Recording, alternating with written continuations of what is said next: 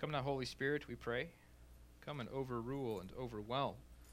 Overrule and overwhelm these words that are spoken and these words that are heard, that they be in accordance to the Word of God, for the glory of God and for the good of His people. Come and be at work in us, through us, and be glorified by us, we pray. In Jesus' name, amen. Please be seated.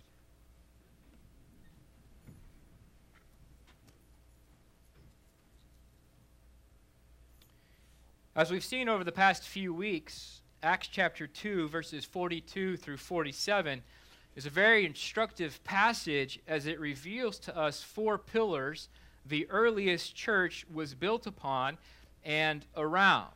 And I've made no surprise or no secret about it. I believe that these are four pillars that the modern church ought to be built upon or around. And these are 4 points of devotion, which were things that the members of the churches were diligently pursuing and practicing, and which the church as a corporate body were devoted to, that diligently pursued and practiced. Not only did their life together come under the authority of the apostles' teaching, for example, but their life as individuals came under the authority of the apostles' teaching.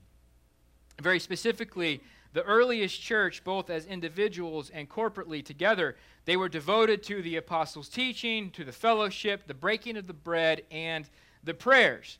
Now, it seems as though there's a 5th point of devotion that is shown in their actions, and that's the commitment to evangelism, to giving witness to Jesus. And so I think from this short passage, Acts 42 through 47, we can really say that there are 5 points of commitment the earliest church were devoted to, and these are 5 points of commitment which any modern church of Jesus Christ ought to be committed to: the apostles' teaching found in Scripture, the fellowship, koinonia, built upon agape or love. We'll see today the breaking of bread, and next week Father Mike will talk about the prayers. And as Acts unfolds, we see the devotion of the earliest church to evangelism. Now, as I've already said it, this morning we're going to look at the 3rd point of devotion here. We're going to look at the breaking of bread. Now, as we talk about the breaking of bread, I think it is helpful for us to frame this conversation about the breaking of bread within a wider conversation about worship. Is that okay? Yes. Are you all hearing me this morning? Yes. Are we all present this morning? Yes. Are we mostly awake? Yes. Are we on Facebook this morning? Yes. I found a tablet last week in the sanctuary. That's all I shall say. No, you can't have it. That's a good question, though. That's a very good question.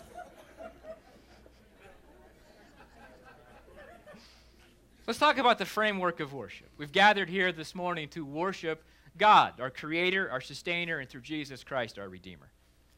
Fundamental to worship, fundamental to all of life within Jesus' kingdom, is the realization that everything begins with God.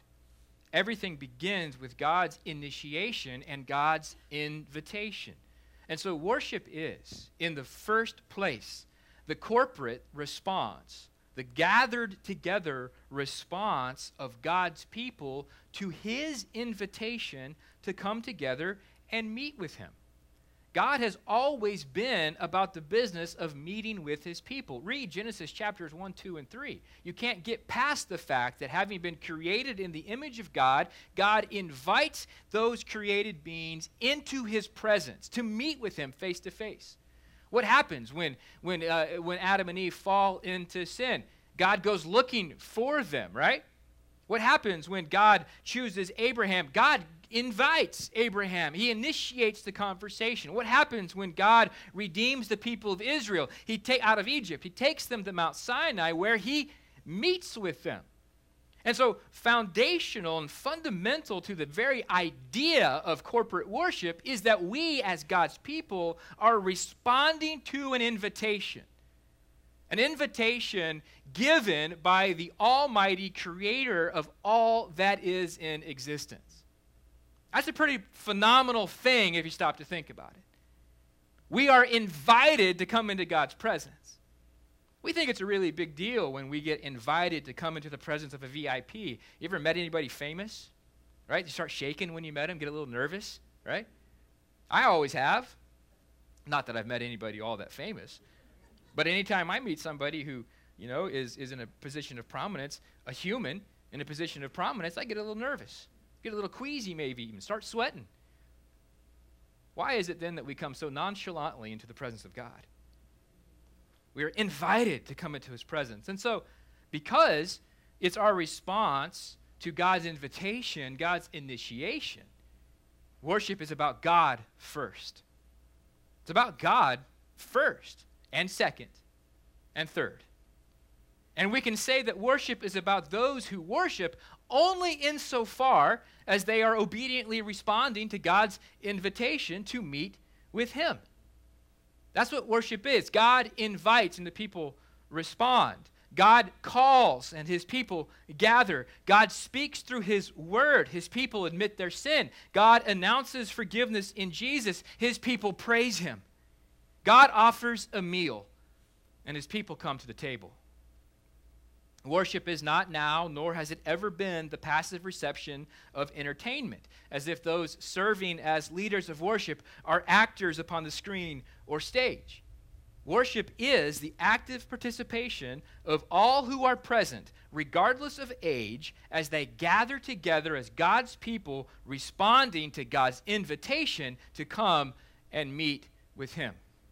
And because it's participatory, I was almost making up words there, Claudia. That was being nice. Because it is participatory, worship is the work of the people.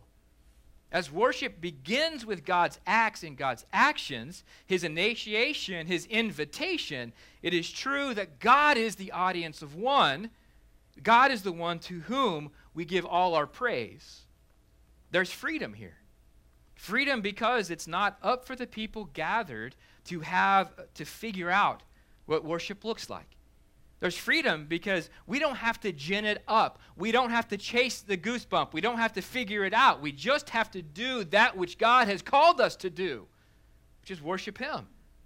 So not up to us to determine the content. That's up to God. It's up to us to respond to God in the way he has seen fit.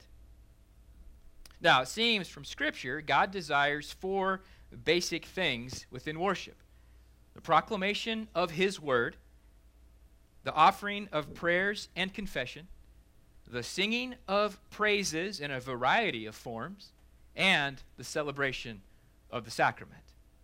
Interwoven with these 4 bones of worship, then, would be the various manifestations of the Holy Spirit, all done in good order, as St. Paul discusses in 1 Corinthians chapter 14. Today, we're going to look at one aspect, one of those 4 bones, and that's the celebration of the sacrament.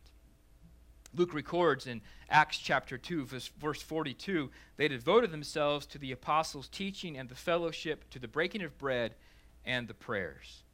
But what does Luke mean by using this phrase, the breaking of bread?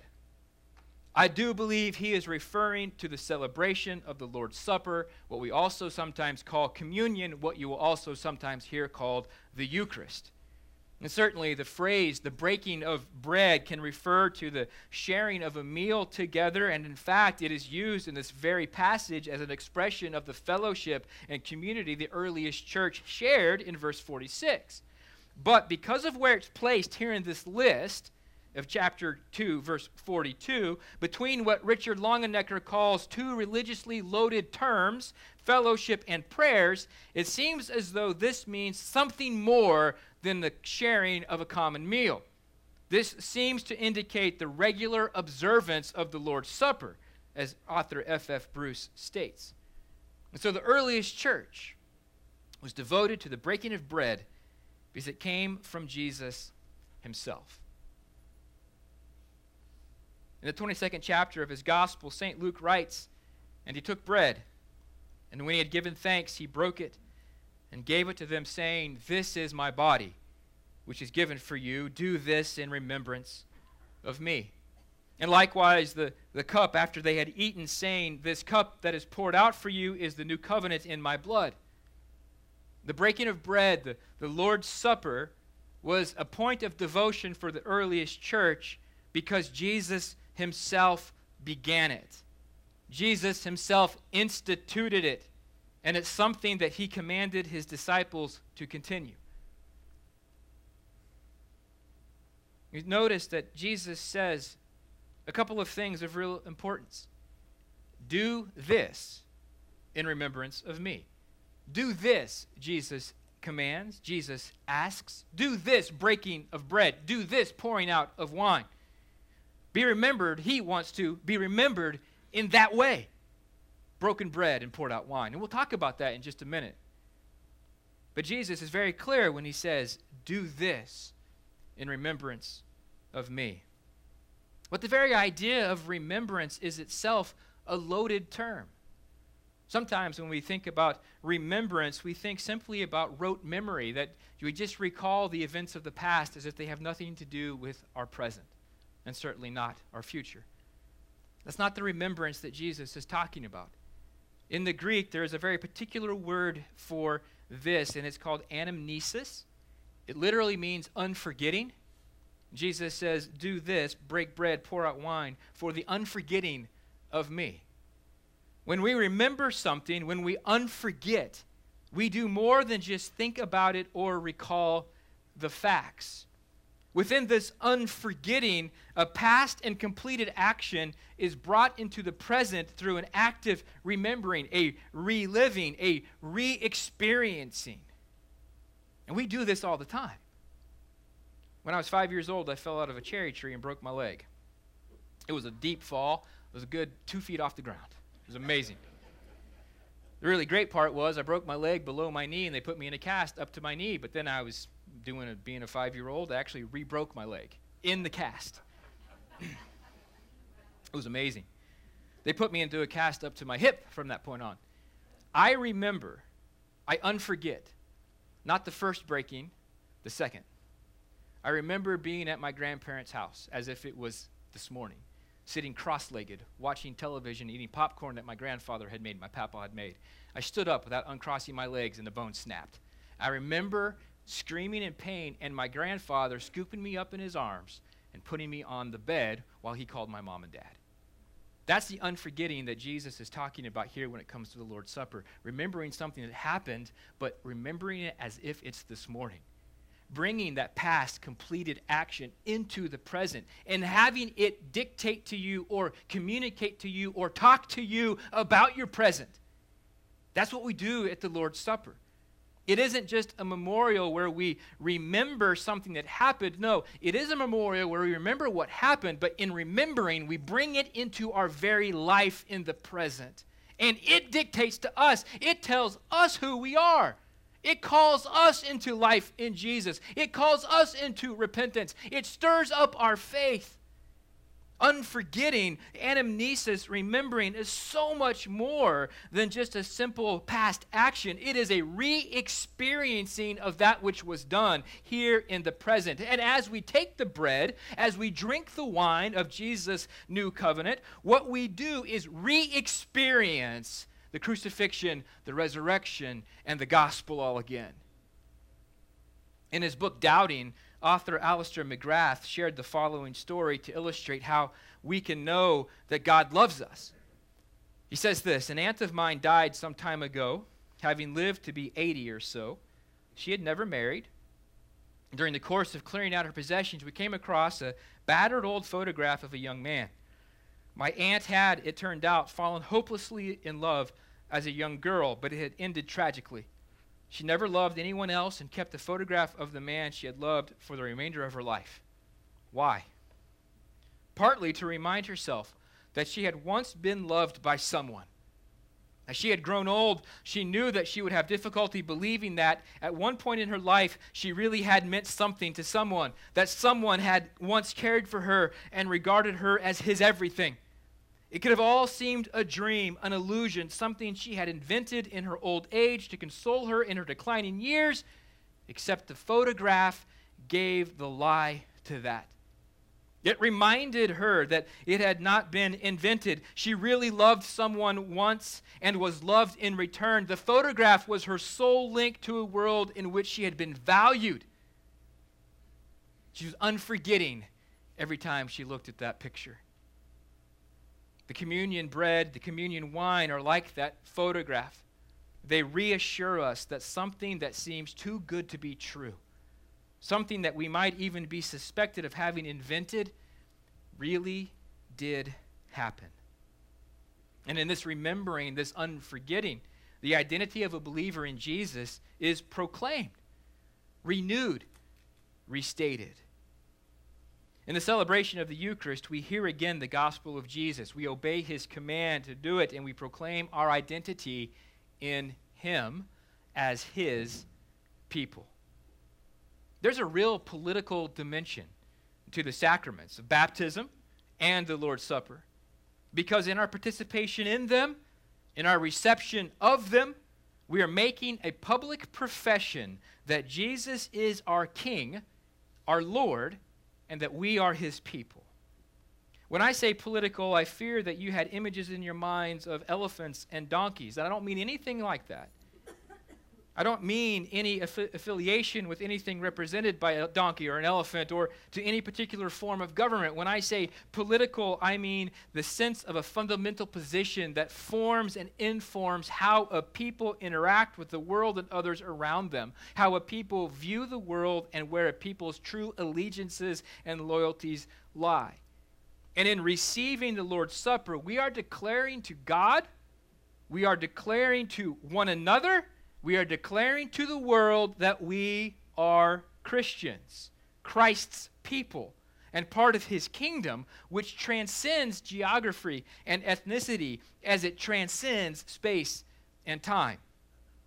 Referred to as badges and tokens in some of our formational documents within the Anglican Communion, the sacraments are like a Roman soldier's oath of loyalty to his unit and to his commander.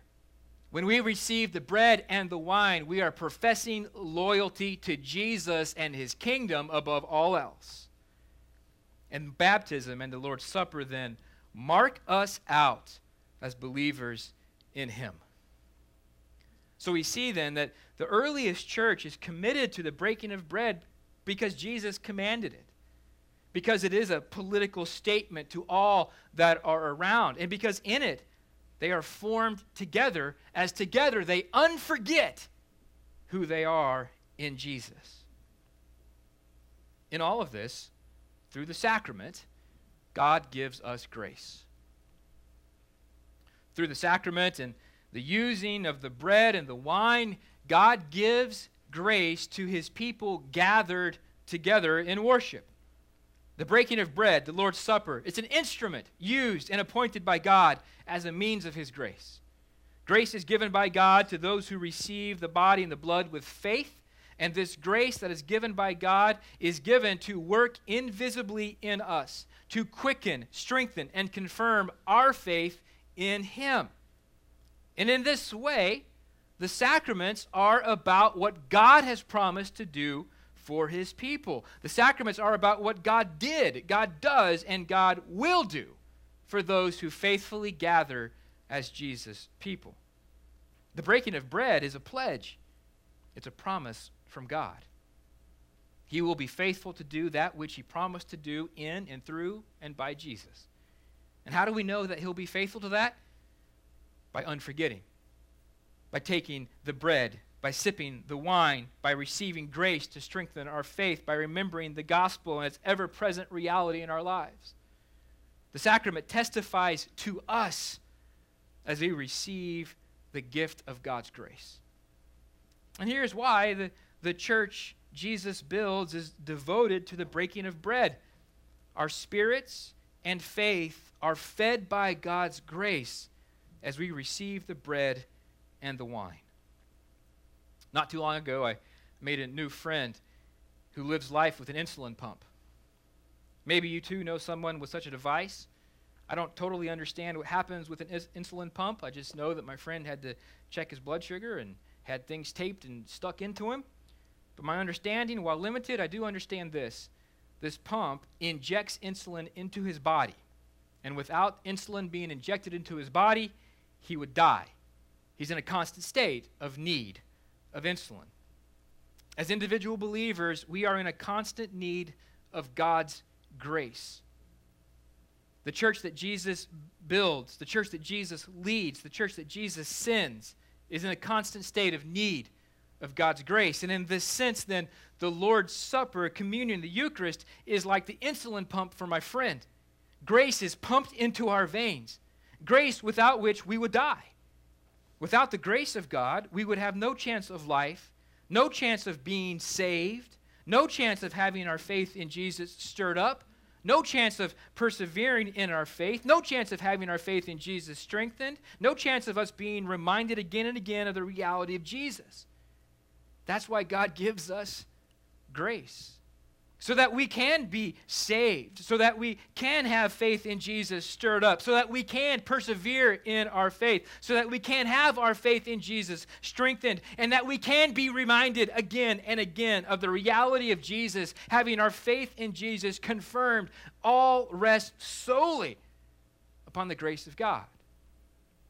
The sacraments aren't magic. They must be celebrated and received in a worthy manner. That is, with intentional, humble, and repentant trust in Jesus Christ as Lord and Savior. To those who receive with such faith or trust, God gives grace. God gives of himself through the bread and the wine. God has decided, because he's God and gets to decide these things, that he will use the bread and the wine as outward and visible signs to give inward and spiritual grace. And this grace strengthens our faith. It stirs us up. Like so many things that God expects of his people, being devoted to the apostles' teaching, the fellowship, the breaking of bread, they're good for his people. And in God's grace, he gives us these things to meet with us, to offer us life. But it doesn't end there, does it? We know that worship is a response to God's grace, and that church was and is devoted to the breaking of the bread. We know that worship through the sacrament of communion is a gospel sacrament, that in it God gives us grace. But it doesn't end there. Instead, what happens at the end of our worship service is simply this. God sends out the people with whom he has met to be his people in the world, proclaiming the gospel of Jesus Christ and the coming of his kingdom. It doesn't end when the band plays the final song. It doesn't end with the dismissal. That really is only the beginning. Having gathered into the presence of God to hear his word proclaimed, to offer our prayers and our praises, to receive the sacrament of grace for strength in life and faith, we are then sent out into the world as missionaries to give witness to God, the one who has called us out of darkness into his marvelous light, with the express purpose of seeing others come out of darkness, come into his kingdom, respond to his invitation to come to the table. You see how it's circular in this? It really isn't all about us. It is about what God wants to do through us to claim people in this world. There is a missional end to worship. The church was and is devoted to the breaking of bread, worship through the sacrament of communion, because in it, grace is received, and grace is the fuel for life, for faith, and for mission. I said this to you in the name of the Father, and the Son, and the Holy Spirit.